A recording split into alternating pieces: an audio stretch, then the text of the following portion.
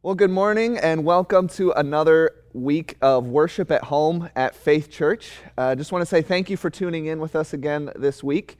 It's awesome to see where people are tuning in from, not just all across Indianapolis, but even some around the world, which is awesome to see. So thanks for stopping in with us this morning and jumping in again for another week in our Life in the Spirit series. So we spent a couple weeks looking at what life in the Spirit looks like, and now we're taking some time to walk through each of the 9 flavors of the one fruit of the Spirit, right? That it's not multiple fruits, it's one fruit, Right. 9 flavors. And this week we're talking about joy, which is an interesting flavor of the Spirit to talk about given the situation we're in. Yeah, and not just because of the situation we're in, but for life in general. I don't know if you've experienced this, but maybe in your own life, maybe you've seen it in other people's lives. We can, from the outside, look like we have everything that we would want. Yeah. Life is good. I've got good relationships and meaningful work, and things are just arranged the right way, and yet we can still be unhappy.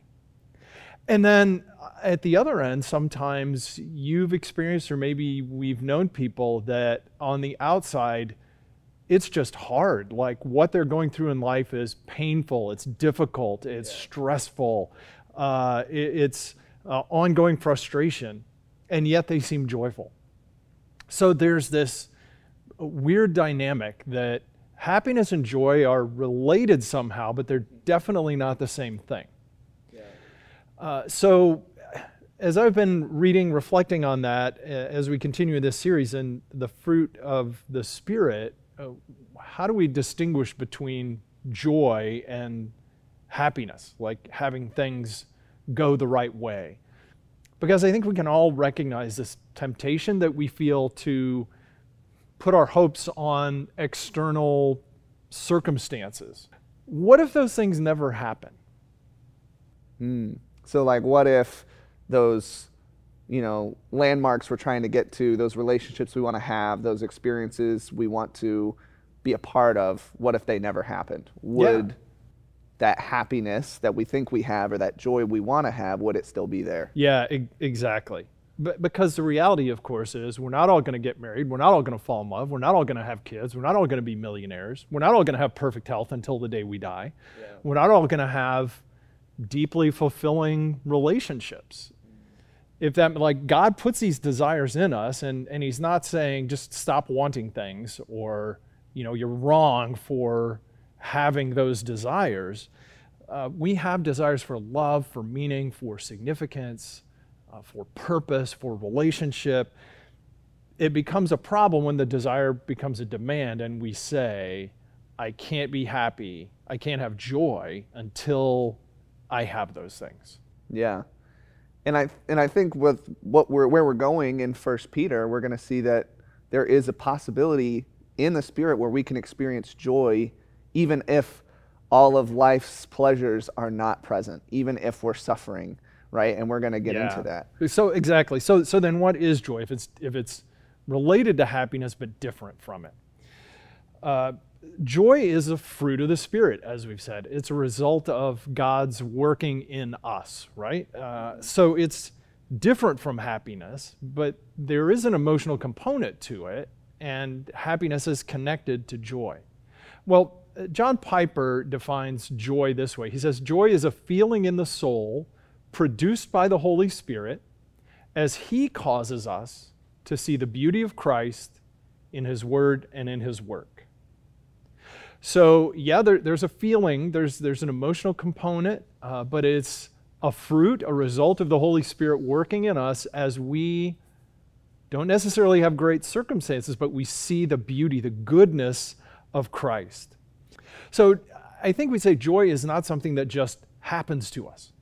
It doesn't just occur, especially because of external realities going on in our lives. It's something we can nurture and grow in. It's something that we participate in.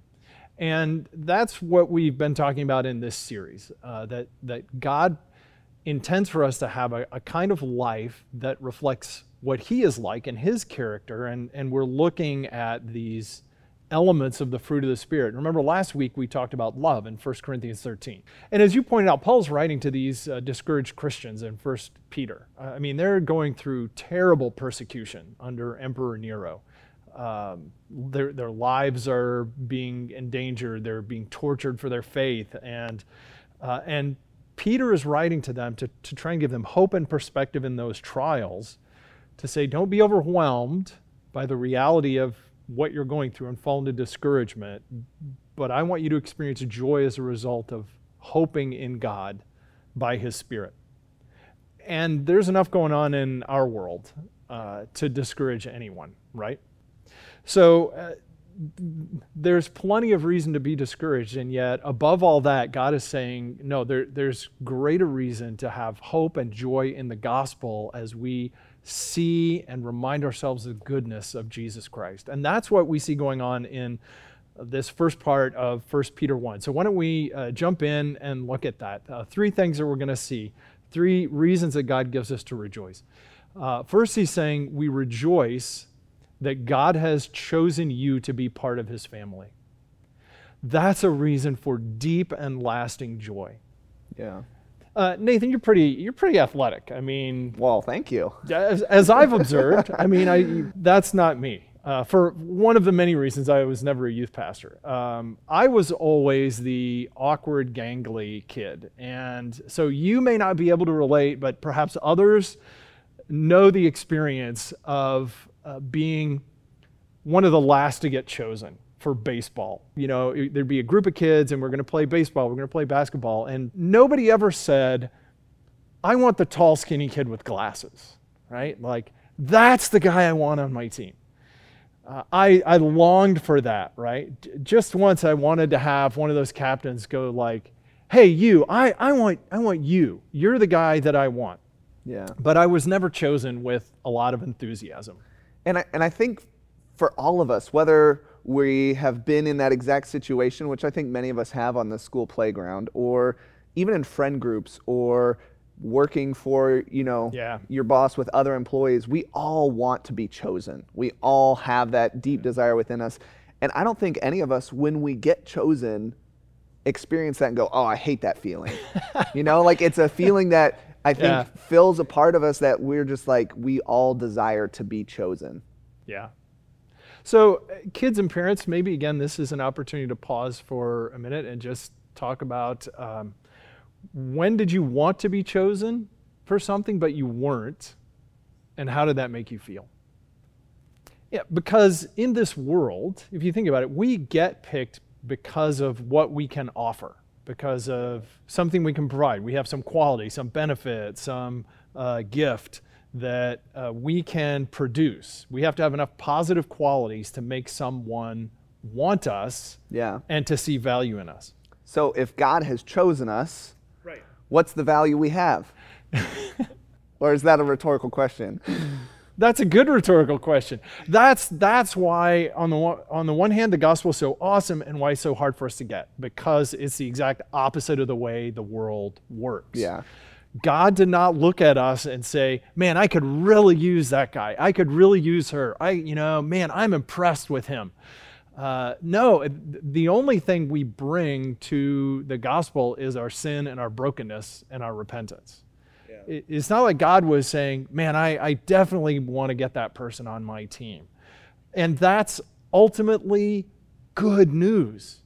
It doesn't feel like good news because there's that fleshly part of us that wants to rejoice in what I have to offer. Yeah, there's a pride that we feel thinking, well, I have good leadership skills. God's lucky to have me. Or I have, the ability to play 9 square with students. God's lucky to have me, right? So the pride, our sinful pride might like to think that God's choosing us because he needs us. But really, like you said, all we're bringing is our brokenness. Yeah, look at how Peter puts that in verses 1-3. Peter, an apostle of Jesus Christ, to the elect exiles, all these different places in the Roman world, according to the foreknowledge of God the Father, in the sanctification of the Spirit, for obedience to Jesus Christ, and sprinkling with his blood. Blessed be the God and Father of our Lord Jesus Christ. According to his great mercy, he has caused us to be born again through a living hope through the resurrection of Jesus Christ to the dead. God is saying if you are in Christ, you are part of God's family, and it is absolutely because of nothing that you did. Yeah. God is the one who chose you. God looked at you not as a great potential, but as, frankly, a great liability because it sent Jesus to the cross. Yeah. And it's in love and in His great mercy that God has chosen us. And I think part of what brings lasting joy then is letting that amaze us and bring delight to our soul over and over again. I don't know if you have experienced this and maybe you moved into a new home or you got a new job that you're very excited about and you felt like, wow, I can't believe I get to live here. I can't believe I get to do this. I can't believe they pay me for this. And, eventually we get used to it and it wears off. And sometimes I think that happens with the gospel too. Like we stopped somehow being amazed with the fact that God loves me, that God chose me to be a part of His family. And that He likes me. Yeah, that He chose me, not like begrudgingly, like, okay, I'll take that one too. But with enthusiasm and joy, Jesus chooses us. And that should bring joy and gratitude to us. See, there's good news that there's nothing I have done to earn God's love. Because if I've done something to earn it, that means I have to keep on deserving it. Yeah. If I've done nothing to earn it, then that brings profound joy because there's nothing I can do to lose it. I've been given the greatest gift, and I've been given a family to share it with. I mean, Peter lists all these places around the Roman world. And that's a reminder that beyond just the congregation here at Faith or in Indianapolis or the United States, we are part of a global family of God's people. And if I'm in Christ, I have been given a new birth, Peter says in verse 3. It's a fresh start. It's not, turning over a new leaf, but it's a whole new life, right? Have you ever wished you could get a do-over? Many times. Yeah. Just in the last couple of days. I'd really like a do-over. If you know Christ, you have been born again. You have a whole new start, a whole new identity. And not just like, oh, here's a chance for you to, get it right this time. But more like, imagine what it would be like if you were born into royalty or you were, suddenly adopted by Bill Gates, right? Yeah. Like, you're born into all kinds of opportunities and access and privilege that we don't normally have. That's the picture that Peter is giving me. There's joy in knowing I'm part of God's family, God loves me, and I have all the access and all the privilege to my Heavenly Father. I think we could put it this way. What helps us remember this and rejoice is that telling myself, no matter what, God loves me. No matter what I've done, no matter how I've messed up this week, I am full of joy. I can be full of joy because of knowing God's love, God's grace, God's delight in me in Jesus Christ. Because, if your life is like mine, there's probably more than your fair share of regrets and mistakes and failures. But you are not a mistake. God chose you on purpose, and He chose you joyfully to share His joy with you so that you would be filled with His life and know that He loves you, not because of what you can do for Him, but because of what Christ has done. And when that becomes our security, when that becomes our identity, how can that not bring joy about? But nothing can stop God from loving us. Yeah. And we have an opportunity to grow in that joy and nurture that joy within us by reminding ourselves of this truth. Yeah. Right? That by reminding ourselves that no matter what, God loves me. No matter what mistakes I make today or tomorrow or next week, God will always and will still always love me. Right. And when I remind myself of that, it increases this opportunity to grow in joy. And of course, relationships, other people, we said, sometimes we put our hope in other people. And those relationships can be, of course, a great source of happiness and joy. But the reality is, other people are always going to hurt me and let me down, and I'm going to always hurt them and let them down this side of heaven. Romantic love, family, friendships, affirmation, approval, the applause of other people. If you think about it, God intends for Jesus to be the ultimate fulfillment of all those desires. In Christ, we hear the applause of heaven. In Christ, we find a family. In Christ, we find identity and significance and love that will never walk out on us. God is the one who knows me to the deepest and loves me to the highest. Yeah. And I rejoice when I realize that God has chosen me to be a part of his family. And then Peter goes on to say another reason we rejoice is that God is at work in my life. I rejoice because God is working on me and working in me. I kind of have this daydream. It's not even a plan, really. I love big old, Detroit steel from the 50s and 60s. It'd be great to have an Impala or a Chevy Bel Air or, one of those classic cars, a GTO or something like that. And the problem is I have no ability for car repair. I have no place to store a car like that. Yeah. And I have no time to invest in learning how to do something like that. Other than that, it's maybe a great idea, in retirement. Right? Yeah, probably not, because I'll have other things that are more important. Yeah. So if I bought a project car, it's just going to sit in my garage, right? It's just going to sit there and gather dust until Jesus comes again. And maybe sometimes we can kind of feel that way about ourselves, like I'm a project that God has taken on, but he doesn't have time for, or he doesn't have his strength is not good enough to work in me. Yeah, right?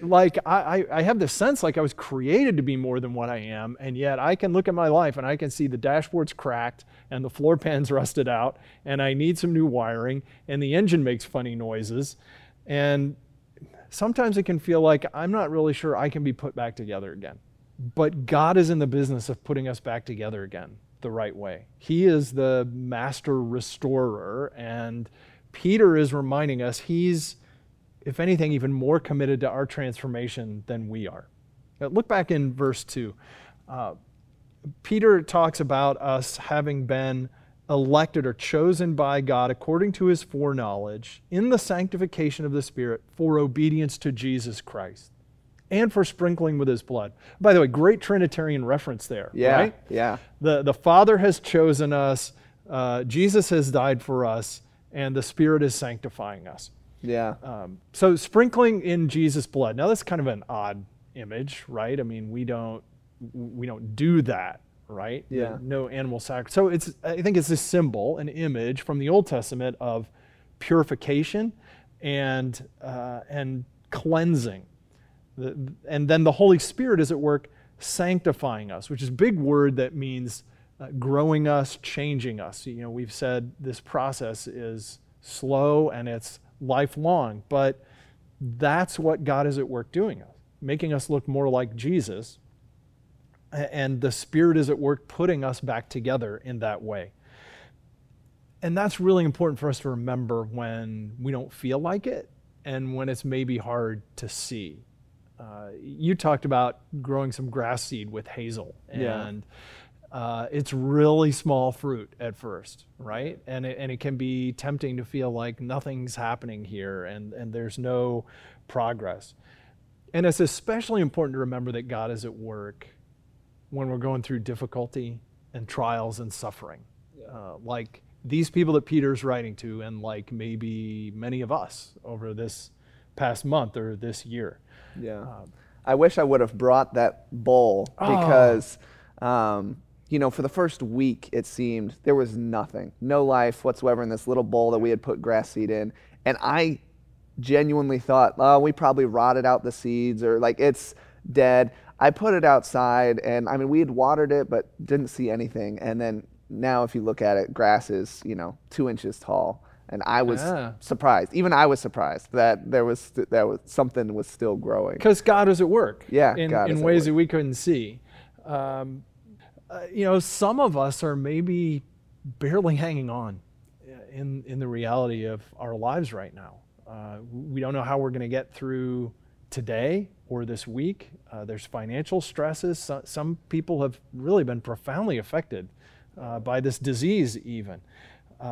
Maybe you're struggling in a relationship. Maybe you're discouraged as a parent. Maybe you're discouraged with your parents. Maybe just the loneliness of the isolation is getting to you. And you're just tired and you're feeling, I just don't know if I can go on. I don't know if God's doing anything. Yeah, and I think maybe even one of the hardest things is for those of us who have lost people during this time, and we can't mourn or grieve the way we normally would. We can't be together and give people a hug the way we'd want to. So yeah, I sense that there's a lot of people around us that are truly struggling to see any fruit during this time. And maybe even to believe that God could be doing something good in the middle of that, which is exactly what the situation that Peter is writing into. Look at what he says in verse 5. He talks about we who've been chosen and by God's power are being guarded through faith for a salvation that is ready to be revealed in the last time. And he goes on to say, in this you rejoice. I get the rejoicing in the salvation that's ready to be revealed, but I think he's talking more broadly about we're rejoicing not because of the trials, but we're rejoicing even in the middle of the trials, I think because we know that God's power is guarding us in the middle of those trials. We are being held, we're being kept, we're being protected in the middle of pandemics and pain, in the middle of car problems and financial stresses, in the middle of frustrating work and family dynamics. And it's not that God is shielding us from the trials, but He's shielding us in the trials and through the trials.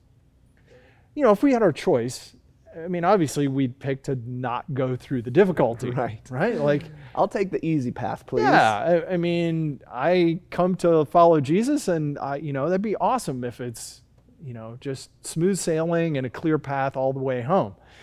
But that's not how God grows us mostly, because God grows us through trials and through difficulty and through pain. And we need to remember that God brings those things not to destroy us, but to prune us in that image Jesus uses, to refine us. Look at verse 7, what Peter says. So that the tested genuineness of your faith, more precious than gold that perishes, though it's tested by fire, may be found to result in praise and glory and honor at the revelation of Jesus Christ. When we endure through trials and difficulty, we're demonstrating that we really do love Jesus because we love Him even when He's not providing the goodies. Because that perseverance brings praise and glory and honor to Christ, and I think praise for us when He returns to hear, well done, good and faithful servant. And then we do that because we know and trust God's love for us. Look at verse 8. Oh, I love this. Though you have not seen Him, you love Him. Yeah. Oh, that's us, right? Yeah, absolutely. We believe in Him, right? Like by faith, I am trusting that Jesus loves me and He's not bringing these things to crush or condemn me, but to purify me. And that's how we can be filled, as Peter says, with a joy that is inexpressible and filled with glory. That is not something we produce ourselves. That is clearly a work of the Spirit. Because that's just not natural for us, right? To go through trials, to give praise to God in the trial in a way that brings glory to Him. So a joy that is inexpressible and full of glory. If we're trying to get there ourselves, working ourselves to try and get there, we're never going to get that type of joy. But when we recognize that through the Holy Spirit, God is working this type of joy within us, it causes us to rejoice. Exactly. Yeah. Exactly. And so that's the reminder here is no matter what, God helps me. In all the trials and all the suffering and all the temptation, God is at work, and he is actively helping me, working out his purposes. And in fact, I am, in verse 9, obtaining the outcome of my faith, the salvation of my soul. Yeah. Right now, in the middle of that difficulty, it's a confidence and assurance to me. You know, the reality is way too often the goal of my life is short-term happiness. And our world just excels at providing all kinds of opportunities and encouragements for short-term happiness. That's why I get upset when I'm hurt or mistreated or taken advantage of or abused. But if I can believe that God is working through that suffering to do something in me, to confirm my faith, to grow me to be more like Jesus, develop my character, that means I can have joy. That God is helping me, God is at work, and God intends good in the middle of it. I rejoice that God is working in my life because no matter what, he's helping me. All right, so we see in 1 Peter that we rejoice because God has chosen us to be a part of his family. We're rejoicing that God is working in our lives, even in the suffering and in the trials. But, I mean, I guess the question I'm still asking is, well, what about the future? You know, if God's chosen us, you know, before the foundation of the world and he's working in us currently, what do we have about our assurances for the future? Because, I mean, you look around and you see all this upheaval in our economic system and around the world. There's a lot of disappointment and fear and worry and maybe even anxiety about not just what tomorrow holds, but what does next year hold, or 5 years from now, or 10 years from now. And so how do we rejoice in the unknown? Yeah, right. I mean, those things that we're experiencing right now are genuine disappointments, like the loss of loved ones. I mean, retirement accounts all over the place. Who even knows, right? You know, and trillions and trillions of dollars of debt, and who knows how we're going to pay it off. Here you go, Hazel. Here's a big pile of debt for you to inherit. The reason we experience those things as disappointments, I think here and now, is actually what leads us into another kind of joy. It's actually a good thing that those things disappoint us, because it's a reminder that there's something in us that says this is wrong and it shouldn't be like this. Like there's this longing in us for a future and a world that is right and does satisfy us. And I think that's the third thing that Peter's talking about here, that I rejoice that God has secured a future for me.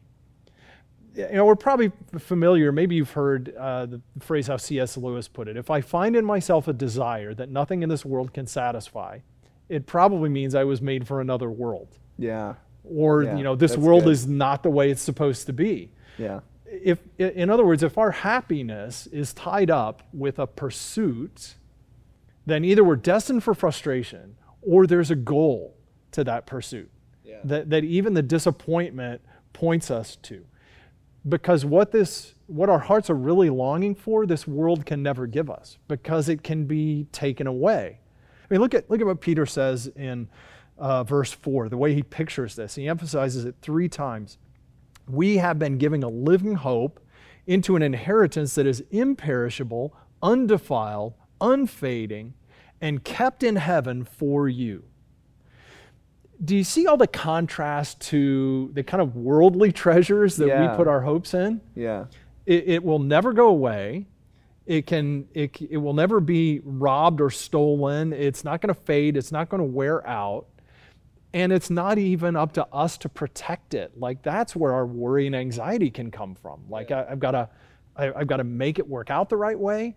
I've got to hoard resources. I've got to plan for the future and know that I have it under control. Peter's saying, no, it's being kept for you, which means God is the one guaranteeing it. Yeah, we're not doing the keeping. God is the one doing the keeping. Exactly. Just like he's keeping us, he is keeping this imperishable, glorious treasure that we are heading towards. I mean, that's the picture that Peter wants us to have, that one day as a child of God, we will stand in his presence undefiled, unashamed, with nothing more to desire or long for. All of our joy, all of our hopes, love will be complete and fulfilled. No more goodbyes, no more sorrow, no more brokenness. The happiness that our hearts were made for, that we get glimpses of here, we will now experience it fully. And if you think about it, there's no greater joy than to be invited to know that kind of glory, that kind of hope. That's what we were made for. That's what Jesus has prepared for us to experience and guaranteed by himself, because nothing can separate us from the promise of that fulfillment in Christ. God is the one who created it. God is the one who's keeping it. God is the one who's guaranteeing it. It truly is. I mean, as I'm just listening to you talk about it, I'm just like being reminded of this truth, of the gospel, and just in amazement that it's not even just that God said, hey, I've prepared this, inheritance for you, but this is your end of the deal. This is what you have to do to keep it. Yeah. But he has both prepared it and kept it. That even after we've accepted the gospel and as we're, walking with him, it's still not up to us. That getting to the finish line is still God working in us, and he's the one keeping and guarding it for us. Yeah, and part of that responsible participation is reminding ourselves that all the situations, all the possessions, all the relationships here on earth are wonderful blessings of God, but they are not the treasure and they cannot satisfy us. And I have to keep reminding myself of that, because I'm constantly fighting the temptation to put my hope for the future in what I can secure, what I can own, what I can manage and control. See, there's this hope in Christ in eternity that means we have joy now because of that security. It's not like, an employer who can say, you're fired, I don't want you anymore. Or a maid who could say, I want a separation, I don't want you anymore. God will never unchoose you. Yeah. The work that he has begun in us, he promises to carry to completion. And that means that no matter what, God keeps me. I love, I don't know if you did this on purpose, but the way you worded this, that no matter what, God keeps me, there's almost a dual meaning that on one hand, he keeps me in that he's not going to reject me and he's not going to let go, but also keeps me in the sense of protecting or guarding. Yeah. So I love that dual image of what God does in our lives to keep us for the end. Yeah.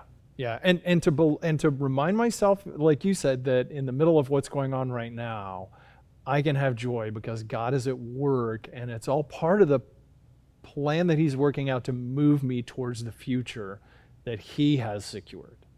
And as I keep my eyes on that, I have joy right now in things that can't ever satisfy me in that way, because they will fade, they will perish, they will become defiled. Yeah. So for myself, for all of us, for probably many of you, we're sitting here thinking, okay, one of the flavors of the fruit of the Spirit is joy. I don't feel like I'm experiencing much of that right now.